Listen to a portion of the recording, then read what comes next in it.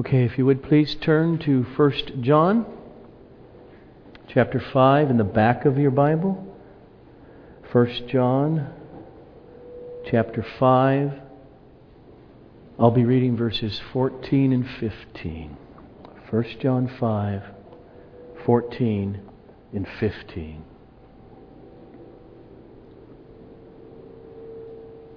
And this is the confidence that we have toward Him, that if we ask anything according to His will, He hears us.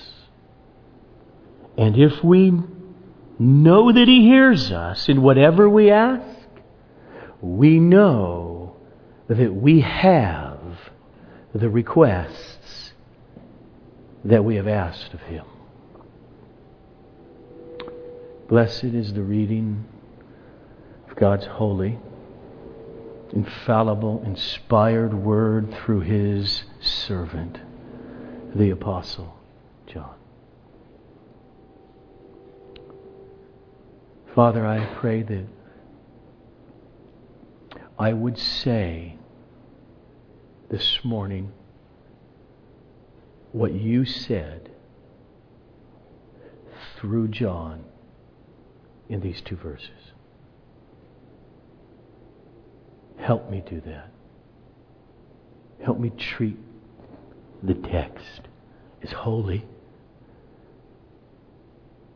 Its grammar, its syntax, its conditional clauses, and the result of those conditions. And help us, Your people, hear it with our hearts in such a way that affects how we deal with You intimately in our lives to the glory of Your Son, Jesus Christ. Amen. We're getting close to the end of this series in this little letter that John wrote. But remember the context, because he's making a transition now. John is moving out of his contention that there is this thing that's precious to true believers called the assurance of your salvation. And now he moves into the assurance of answered prayer. So think about it for a moment. What if you knew how to get God to answer yes to your petitionary prayers? This morning's sermon is on how to get what you want from God. So let's first, if you're there in chapter 5 of 1 John, let's just read through the words again slowly, taking very seriously the grammar, the structure as is given so that we can plainly see what is on the page. Just throw away all presuppositions, you just let it speak first. But I want to start with verse 13. And as we do, I want you to notice that according to John, prayer, petitionary prayer, asking God for things, is about confidence before Him. Verse 13.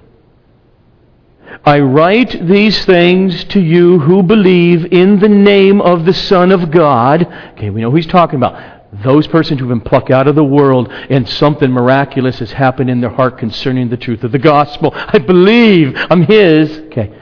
That you may know that you have eternal life. And this is the confidence that we have toward Him, that if we ask anything according to His will, He hears us. And so, to be certain of possessing eternal life for John means to be certain of an intimate, personal relationship with the sovereign one of the universe. And as we have that relationship, he says, we speak also as he speaks to us, and we know he hears us. This has not something to do with whether God has bad hearing or not. This has to do with whether he is listening as a father to a child and approving what we ask of him. He hears us. And according to the text as it goes on, he therefore grants those requests. Because they're prayed, or if they're prayed, according to his will. See verse 15? And if we know that he hears us in whatever we ask, we know that we have the requests that we have asked of him. The key to know that God the Father hears us and thus grants our requests of him. The key is by praying according to his will. John's point is that prayer in the Christian life is not a tool for imposing our will, our desires upon God. It's not some kind of tool where we plead and plead and plead till I finally did it. I got God to change his will. It's not what prayer is. But prayer to God, for God's children, is this precious, crucial gift of spiritual discipline, which is about, through our prayers, subordinating and changing our desires. Changing what we will to God's will. How do we pray, Jesus? Pray, Father, let your will be done on earth as it is in heaven. In other words, Father, your perfect will to me, living in this present evil, darkened world with sin still riddled through my soul, but I believe I'm alive, your Spirit's in me. I'm desperate for your will to be done down here. He didn't mean done down here in the dirt or in trees. He means that your will be done in me, that my will be changed to your will. Jesus, in his earthly, mortal journey, is the supreme model of this, isn't he? Why do you think they'd wake up every morning and wonder where he was?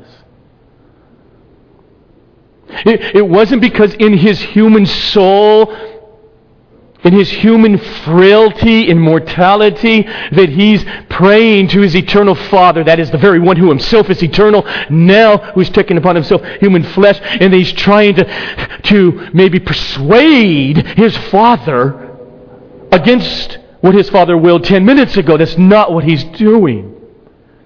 He's desperate for constant subordination, reliance upon him by the Spirit. And then that model really shows up in the Garden of Gethsemane, hours before his brutal torture would begin, and that he will be purposefully and willingly walking into. He knows in his humanity, I have inclinations, desires, they're beckoning me, saying, if there's any way to go that way, I want to go that way and not that way. Father, is there another way than to going to the cross? Nevertheless, not my will. In that sense, not my will. If my will is against your will for me now in my journey. That's how he prayed, isn't it? Think about it now. if you've been here throughout the last 7 months, everything John has said in this letter about the true Christian life, about walking in the light, not in the darkness, about walking in loving your brothers and sisters in Christ as the proof you're genuinely converted to Him, in your obedience to His commands, which to you are not burdensome. All that He has said now comes to fruition in His doctrine of prayer. See, Christian prayer is not, Father, I've fallen in love with this guy or this gal, and we have an attachment, and we're in love. I know that he or she is not a believer, but I'm praying, could you make an exception for me? No, that's not Christian prayer. But rather, yeah, I'm real. This is what's happening in me. Here's my circumstance. Father, your will, which is clear here in the Scripture, be done in my life.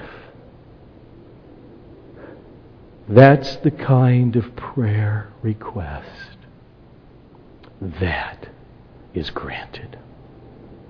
That's the point of this text. And this is the confidence that we have toward Him, that if we ask anything according to His will, He hears us. And if we know that He hears us, in whatever we ask, we know that we have the requests that we have asked of Him. John just said, if the condition of prayer here, if we ask according to His will, if the condition is met, then he goes on to say, not you shall someday in the future receive the answer to your prayer. It's not what it says in the original. And even in the good translation of the ESV. He says, if the condition is met, and then comes the present tense. We have presently the request that we have asked of Him. Born-again persons pray according to God's will. And as they do, they can be sure they already have their request. Praying in line with God's will is the condition to answered prayer. Why are there all kinds of us Christians praying all kinds of prayers that are constantly answered with no? You listen. Because they're not prayed according to His will. Or in this text, just say it this way, because of the all-important qualifier.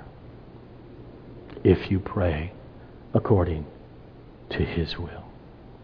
Okay. Now, I'm going to ask you to do something. Grab that Bible of yours, and now I want you to flip over to something else the Apostle John wrote. In the Gospel of John, chapter 15, where he was there and he is recording for us the intimate words of Jesus and to His disciples. This is where John gets all his teaching. You know that. Okay. So, these two texts, our passage in 1 John 5, and now this text in John 15, they drive home the fact that prayer is at its core about bearing fruit in our lives. Look at verse 7, John 15. And notice for a moment the structure, like in 1 John 5, there's a conditional clause and there's the result. If we pray according to His will, then here's the result. You get what you want. Now hear that same structure here. Jesus says in verse 7, if you abide in me and my words abide in you, ask whatever you wish, and it will be done for you. Okay. Now that word wish, translated, it's the exact same word of pray according to God's will. Thelema. So it's the same word. You ask whatever you will. If God's Word is in you, if you're living in it, His Word is changing you, ask whatever you will, and it will be done for you. So put both of those texts together. Ask, and it will be done.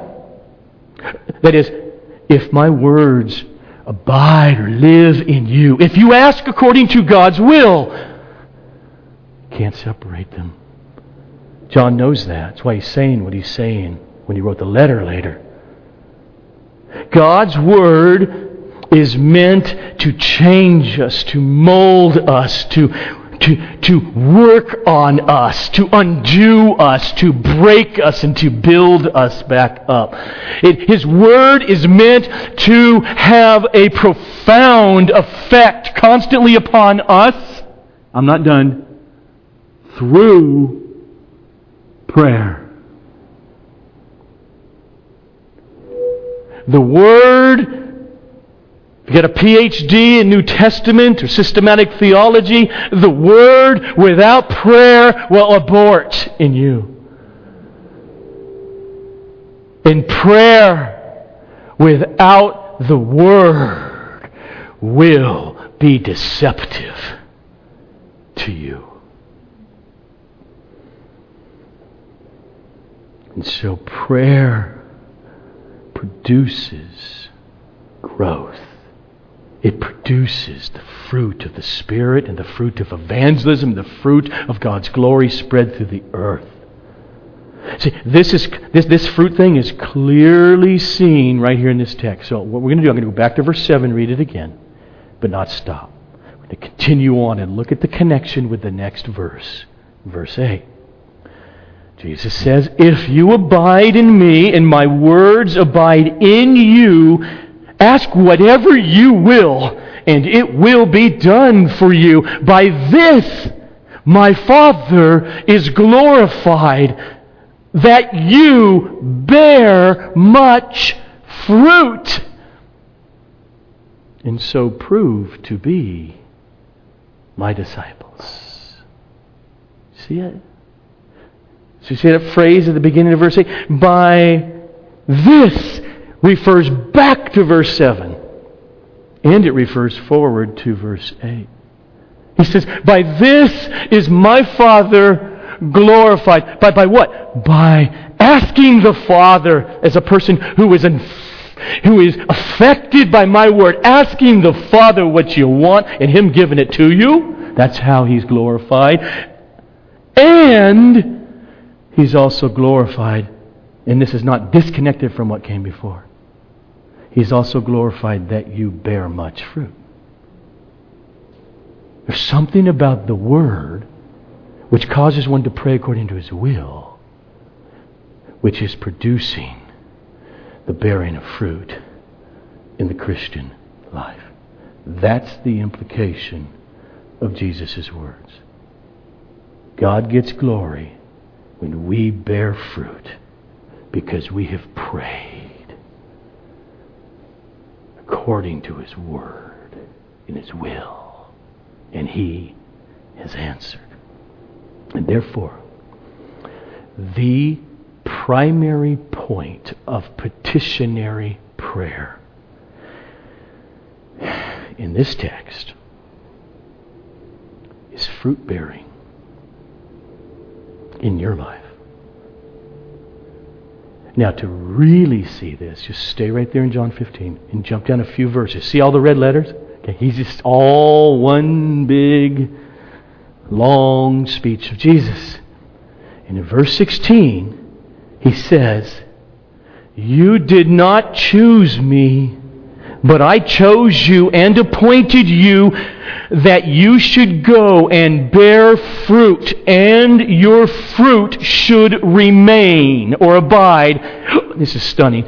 "So that whatever you ask the Father in my name, He may give it to you." Now, if we're confused on His fruit that He has in mind, just read the next sentence. "These things I command you, so that you will love one another." Told you John gets his teaching from this guy. But I don't want to leave that verse, because I do this all the time. I write stuff, and after the 10th reading I find an error grammatically or a word misspelled, and I never see it. You want to know why? Because I know what I'm writing or what I want to say, and I just read it into there and it was not there. And we do that a lot. So I just want to pause and say, be very careful that what Jesus just said here, you did not misread. Because your mind will say, this is how He should have said that, and your mind might have read it that way. But He actually said the reverse of what you would expect Him to say. I mean, it seems like Jesus, you would say, God will answer your prayers in order that you may bear fruit. It's not what He said. He said, I chose you and I appointed you to bear fruit in order that you will have your prayers answered. Stunning. Christianity is not a club. I got my membership. It is a miracle in the persons who are being saved by what actually happened in history. And Jesus says, you are saved because I chose you. And I chose you that fruit will be born in your life. And it will, because He purchased it by His blood. But I chose you, I plucked you out, you didn't know what's happening, and here's the result of me choosing you in order to bear fruit. You're going to pray and have your prayers answered. That's what He said. So I'm going to read Jesus again, these 3 verses, 7 and 8 and verse 16, and hear it. If you abide in me, and my words abide in you, ask whatever you will, and it will be done for you. By this, my Father is glorified, that you bear much fruit, and so prove to be my disciples. You did not choose me, but I chose you, and I appointed you, that you should go and bear fruit, and that your fruit should abide, so that whatever you ask the Father in my name, He may give it to you. Prayer at its core is about fruit bearing in our lives. Praying just breaks down when it is not used for the goal of fruit bearing in our lives. And Jesus says, look, because I want you to pray, and I want you to get answers to your prayers. That's why I chose you to be mine, to bear fruit. If a person in the name of Jesus is not devoted to fruit bearing in their own personal life, and then how their life lives in this world towards others in bearing fruit of the gospel, so they can see His Father and glorify Him, In other words, if they're not about in their prayers, God, work first, foremost in me, in me, in me, in me, and so I can be used for you, for you, for you, then we have no reason to expect answers to our prayers if that's not what it's about. And so John writes to us in our passage. And this is the confidence that we have toward Him, that if we ask anything according to His will, He hears us. And if we know that He hears us in whatever we ask, we know that we have the request that we have asked of Him. So I think from these two passages of John, in 1 John and in John 15, we can conclude that prayer is not for gratifying natural desires.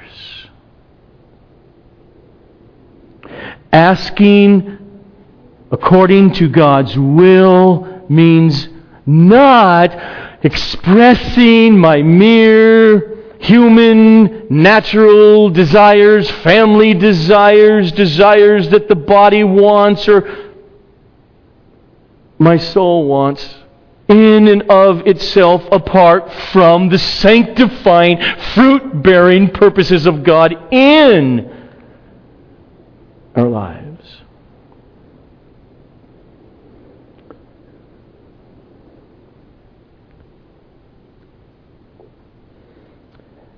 Okay, good. I gave you time to think. Because you should be thinking, well, okay, how do you... I mean, didn't Jesus tell us to pray for stuff as simple as food? That's a natural desire. Pray this way. Give us this day our daily bread. He certainly did. That's a natural desire of every human being. You're going to die without it. Many people do die without it. And there are many other examples in the Bible. Just read the Psalms of natural prayers like protection from my enemies, escape from danger, escape from the danger physically of sickness. Prayers throughout the Old Testament of my husband and I have been trying to have a baby and we can't, please, like Hannah. Natural desires for fertility. So let me tell you this.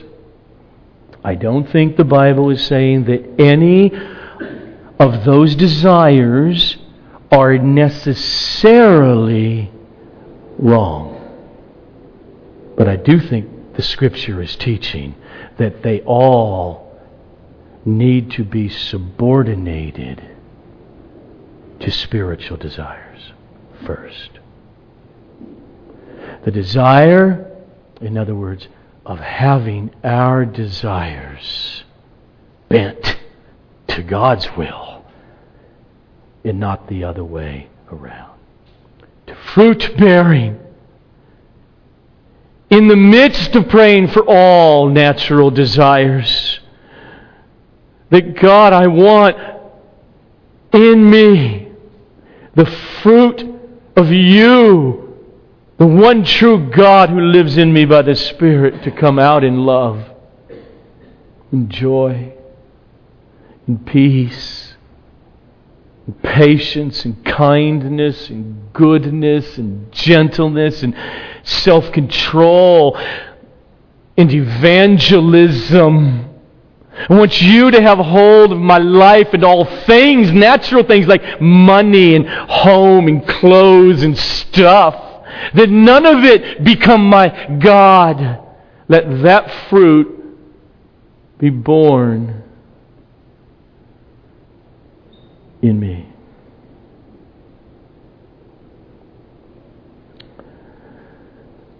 When we pray that way, then natural desires are no longer merely natural desires. We don't always know the answer of it, but God does protect. Paul's on a ship, and they're in a horrific storm. They're pretty much all know they're going to die. They have to start throwing overboard food and everything that's weighting the ship down to survive. And Paul's praying all night long. And I have to think in some of that, is this it? I thought I was supposed to get to Rome. And hopefully to Spain. Am I done? And he got an answer that night, and God doesn't always answer this clearly. Gave him a word. He says, no, you're not done. And you tell the people this is what they are to do, and no one's going to die in this ship when done. But there came a day, the night before he was executed by the state. You're done. You're going to die.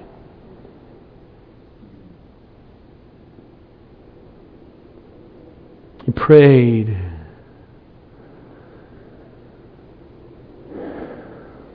According to God's will. Prayed for his sanctification and the fruit bearing in his life and his fruit bearing in his ministry to others. And he leaves the answers to God. Natural desires. Life. I don't want to die right now. Okay, why? Prayer is for God's name and for God's glory and for God's will to be prayed through human sinners who are being saved by Jesus Christ. It is for fruit bearing in their lives, even for all natural things, because they are subordinated to the glorious, huge things of the gospel and of life. And therefore, if our protection, if our escape from danger that we pray for, if our food, our eating, and our working, and our house buying, and our clothing, and our investment in time and energy into education leads to those great Christ-centered objects, then all of those kinds of prayers can be prayed with confidence before your Father. Prayer is foundationally about changing us. C.S. Lewis didn't make that one up. He just said it well. Prayer is mainly about changing us to will what God wills. Isn't this what David meant in Psalm 37:4? Delight yourself in the Lord, and He will give you the desires of your heart. Isn't He saying life is filled with need? Absolutely. Jesus knows it. He preaches the Sermon on the Mount to say what to do about it, which is be driven not to all the need that you have. Be driven to trust and relax in your Father's care. About it. Because you're desiring Him. You're delighting in Him. And so the desires of the heart, according to David here, are not merely natural desires when they are subordinated to delight yourself in the Lord. And He'll give you the desires of your heart. Delighting in the Lord, delighting in His Word, the Scripture, delighting in His will transforms our natural desires into God-exalting desires.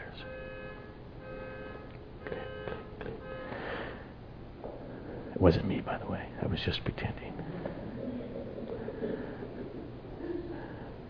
So, in our passage, then, in 1 John chapter 5, when it says, if we pray according to His will, one thing this teaches us about what prayer is not, God is not some needy executive over creation where He needs counselors to help Him out with it.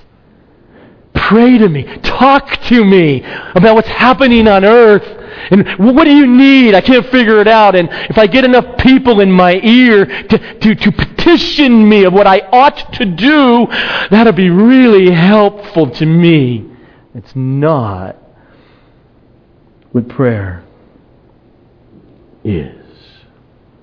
Prayer is that He delights in His elect in Jesus Christ. He delights in having them share in His running of the world through their praying, to the degree that their praying is in line with His will and His purposes.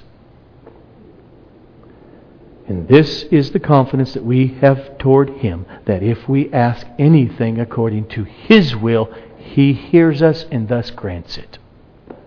That's our text. Prayer is not for gratifying our natural desires.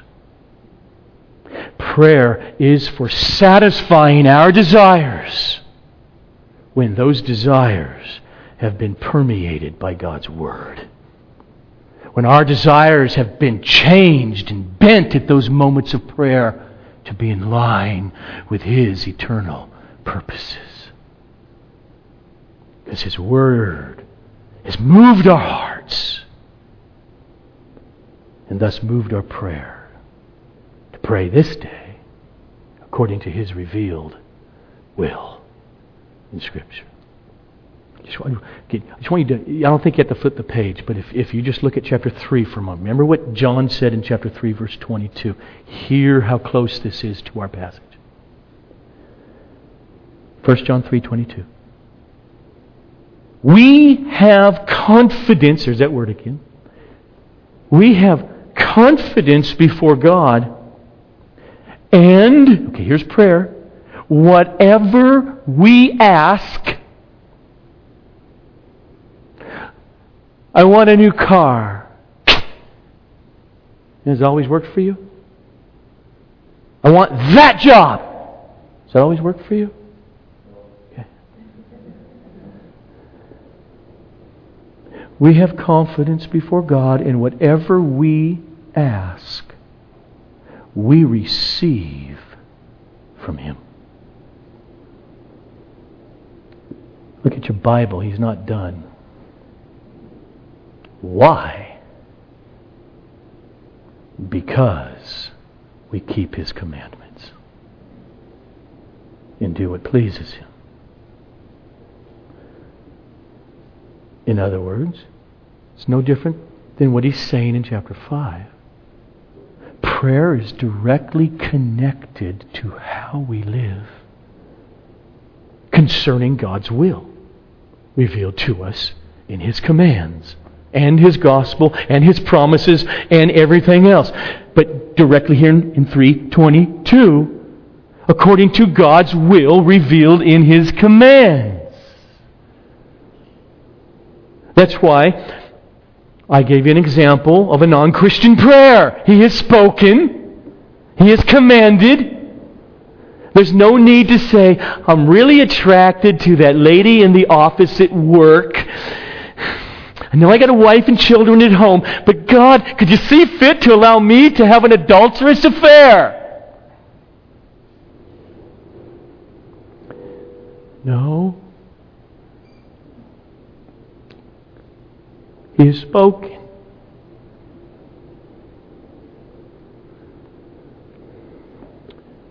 This is how James deals with this struggle of prayer with believers. It's us. No. Chapter 4, verses 3 to 4, he writes, You ask God, and you do not receive, because you ask wrongly, in order to spend it on your passions. And he doesn't mean Godward passions there. You're asking God, could you please be the means of my idolatry? He says, that's why you don't. You ask and you do not receive because you ask wrongly in order to spend it on your own passions. Okay, look, this is not me. This is James. He's pretty rough. You adulterous people. Do you not know that friendship with the world is enmity with God? The Bible, the Word of God, which reveals His will, prepares us to pray according to His will. If prayer is not for the purpose of God above all my felt needs, and I feel them and you know them, and I'll be open with them with you, but if not, if prayer is not but God, don't let me be deceived by any of my felt needs. Let my felt needs come in subjection to your Word and to your self-glorifying purposes. John is guiding us here.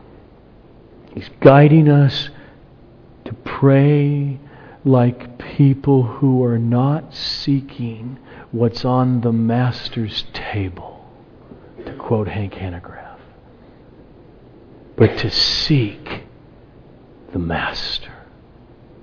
Communion with the Master. For those who are being saved in Jesus, prayer is not analogous to our fairy tale of a genie in the bottle. Open it up. This is what I wish. Here's your wish. It's not it. But prayer is about constant communion, of being devoted to being transformed into the image of Christ day by day. And that's why Jesus said in John 15:7, if you abide in me, and my words abide in you, ask whatever you wish, and it will be done for you. Because the words of Jesus, that we hear them in our own languages, we think about them, we're affected by them, and something happens with them miraculously and by mercy of the Holy Spirit in us. What is happening is we're becoming the kind of people who are not absolutely dominated by our natural desires.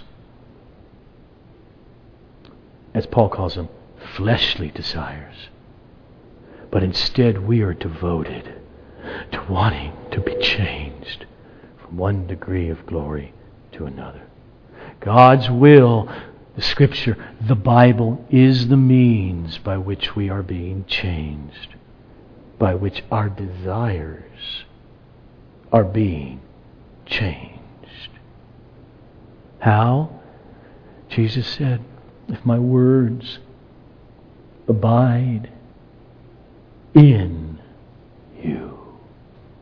We are being changed because Christ in us speaks authoritatively by the prophets and the apostles in the recording of His very own mortal words spoken. So that's what He's saying. Again, every day, this is why many of us Christians use I don't care what you call prayer time, quiet time, get alone time, get alone. And look, when I ever say that, don't ever be confused. Sometimes I almost always say both, just so people get it. I mean mainly, have your Bible and pray. And pray and have your Bible. Because that's what Jesus is saying. Listen, not for voices. Ooh, He's spoken. Eat it. Let it abide. Settle. And then Jesus says, now, pray. Because you're going to get it. You're going to get what you're asking for. And this is the confidence that we have toward Him, that if we ask anything according to His will, He hears us. And if we know that He hears us in whatever we ask, we know that we have the request that we've asked of Him. So what we have here is the Apostle John's biblical doctrine of prayer. Prayer, therefore, is not in order to change God's will. Prayer is at its core about being changed by God's will. So my heart grows cold, grows hard. I'm in a bad streak of unloving, insensitive behavior towards brothers and sisters in Christ. You pray. You pray according to His will. Father, shed your love from above into my heart by your Spirit. I know it's your will, Jesus. You have called me to love. Faith, hope, and love remain. The greatest of these is love. Loving others is the proof of my faith in you. Oh, Father, don't let me be one of those self-deceived persons. Please, this day, break that hard ground of my heart. Pray it from your heart. Because you're praying the will of God. You walk away. Believer, being changed. Father, the same besetting sin that I hate so much just keeps creeping up. Deliver me. Jesus, you came to set the captives free. You had Paul write Romans 6. I am not to be enslaved to this sin anymore, for I have died with Christ. That's what you say. Help me here. Pray it with your heart. If it takes 50 years every day. That's the kind of prayer John is talking about. Father, there are so many people lost and dying and on their way to an eternal, just, horrific experience forever. Open their eyes. You have said in your word that no one will see. We will preach till we're blue in the face, and it will be foolishness and stupid to them, or a religious stumbling block, and they can't be saved. So, Father, open their hearts. He delights in that prayer according to His will. My flesh, my anger is getting the best of me as it's wrapped up in my myopic self-centeredness, and my heart is growing cold toward my wife. But Father, you have spoken in Ephesians 5. Husbands, love your wives as Jesus loves the church and gave Himself up for her, for her welfare, for eternity. Father, I feel none of that right now, but I'm begging you, I'm asking you according to your will revealed here, work it in me. That's praying according to 1 John 5. Father, I've become convicted that for the last 5 days, 5 weeks, 5 months, or 5 years, I'm realizing by your grace I'm seeing that most of my decisions in life are based upon my own immediate gratification without any concern how they affect other people around me in my local church, in my family, at the workplace, or anything else. Help me, Father, come in subjection to your revealed will in Philippians 2:3-4.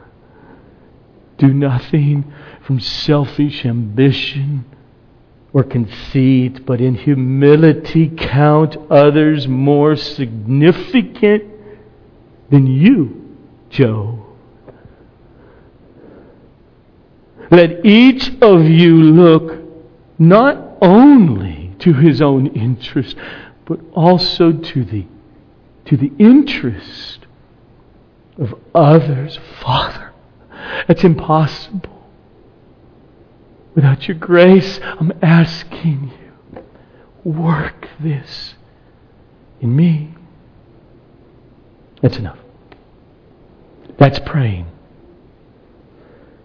according to 1 John 5.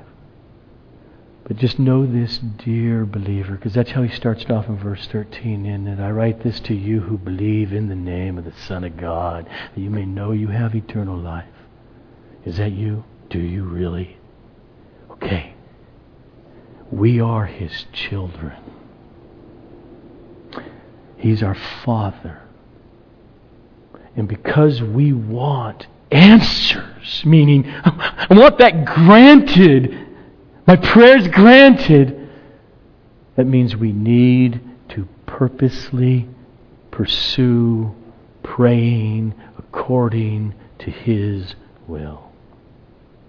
The take home of this passage is that we are to grow into the kind of people who, when we realize that our desires are not in line with God's revealed will, then we are to be those who pray that God would change our desires, change our hearts, change our affections, and cause us to be ready to give up those desires which are not according to God's will.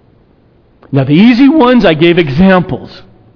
Walk this way, not that. Please, can I walk the way you said not? No. But there's a lot of stuff in life we don't know. This job, that job. I got this sickness, I got that. Why isn't it going away? Should it not? Okay, just one illustration. So I just have to at least throw this in. I am literally closing in 2 minutes, Serge. Paul,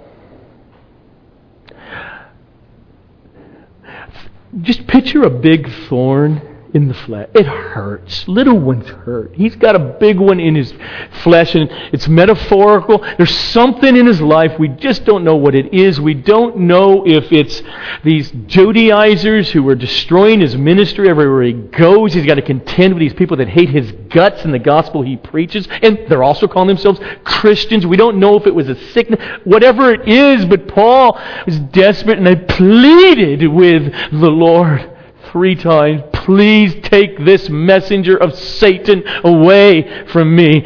And the answer was no. Because, Paul,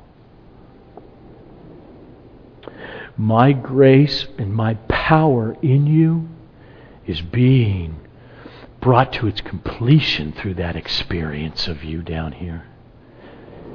And I care more about your sanctification and your humility, Paul, than letting you go and being an arrogant son of a gun. Therefore, the answer's no.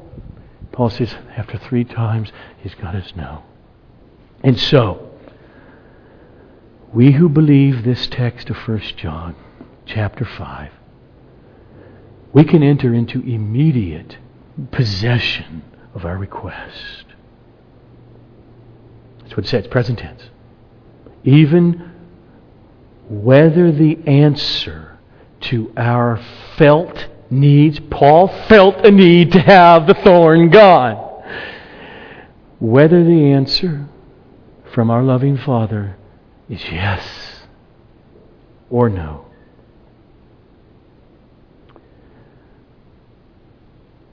And this is the confidence that we have toward Him, that if we ask anything according to His will, He hears us. And if we know that He hears us in whatever we ask, we know that we have the request we have asked of Him. And the reason that we do is because Jesus in the Garden of Gethsemane said and meant, "Not my will, but yours be done." And He went to the cross and He shed His blood, where He received the wrath of God against Himself for every sinner who would ever come to Him. And He was raised on the third day. And so as we are singing, we will feel the sobriety of that joy for us as believers in the cross as the cup and the bread are being passed out. And so if you are a baptized believer in Jesus, then feel free to partake and eat with us. We're going to hold and pray over them together. If not, just rejoice with us as we do as we sing.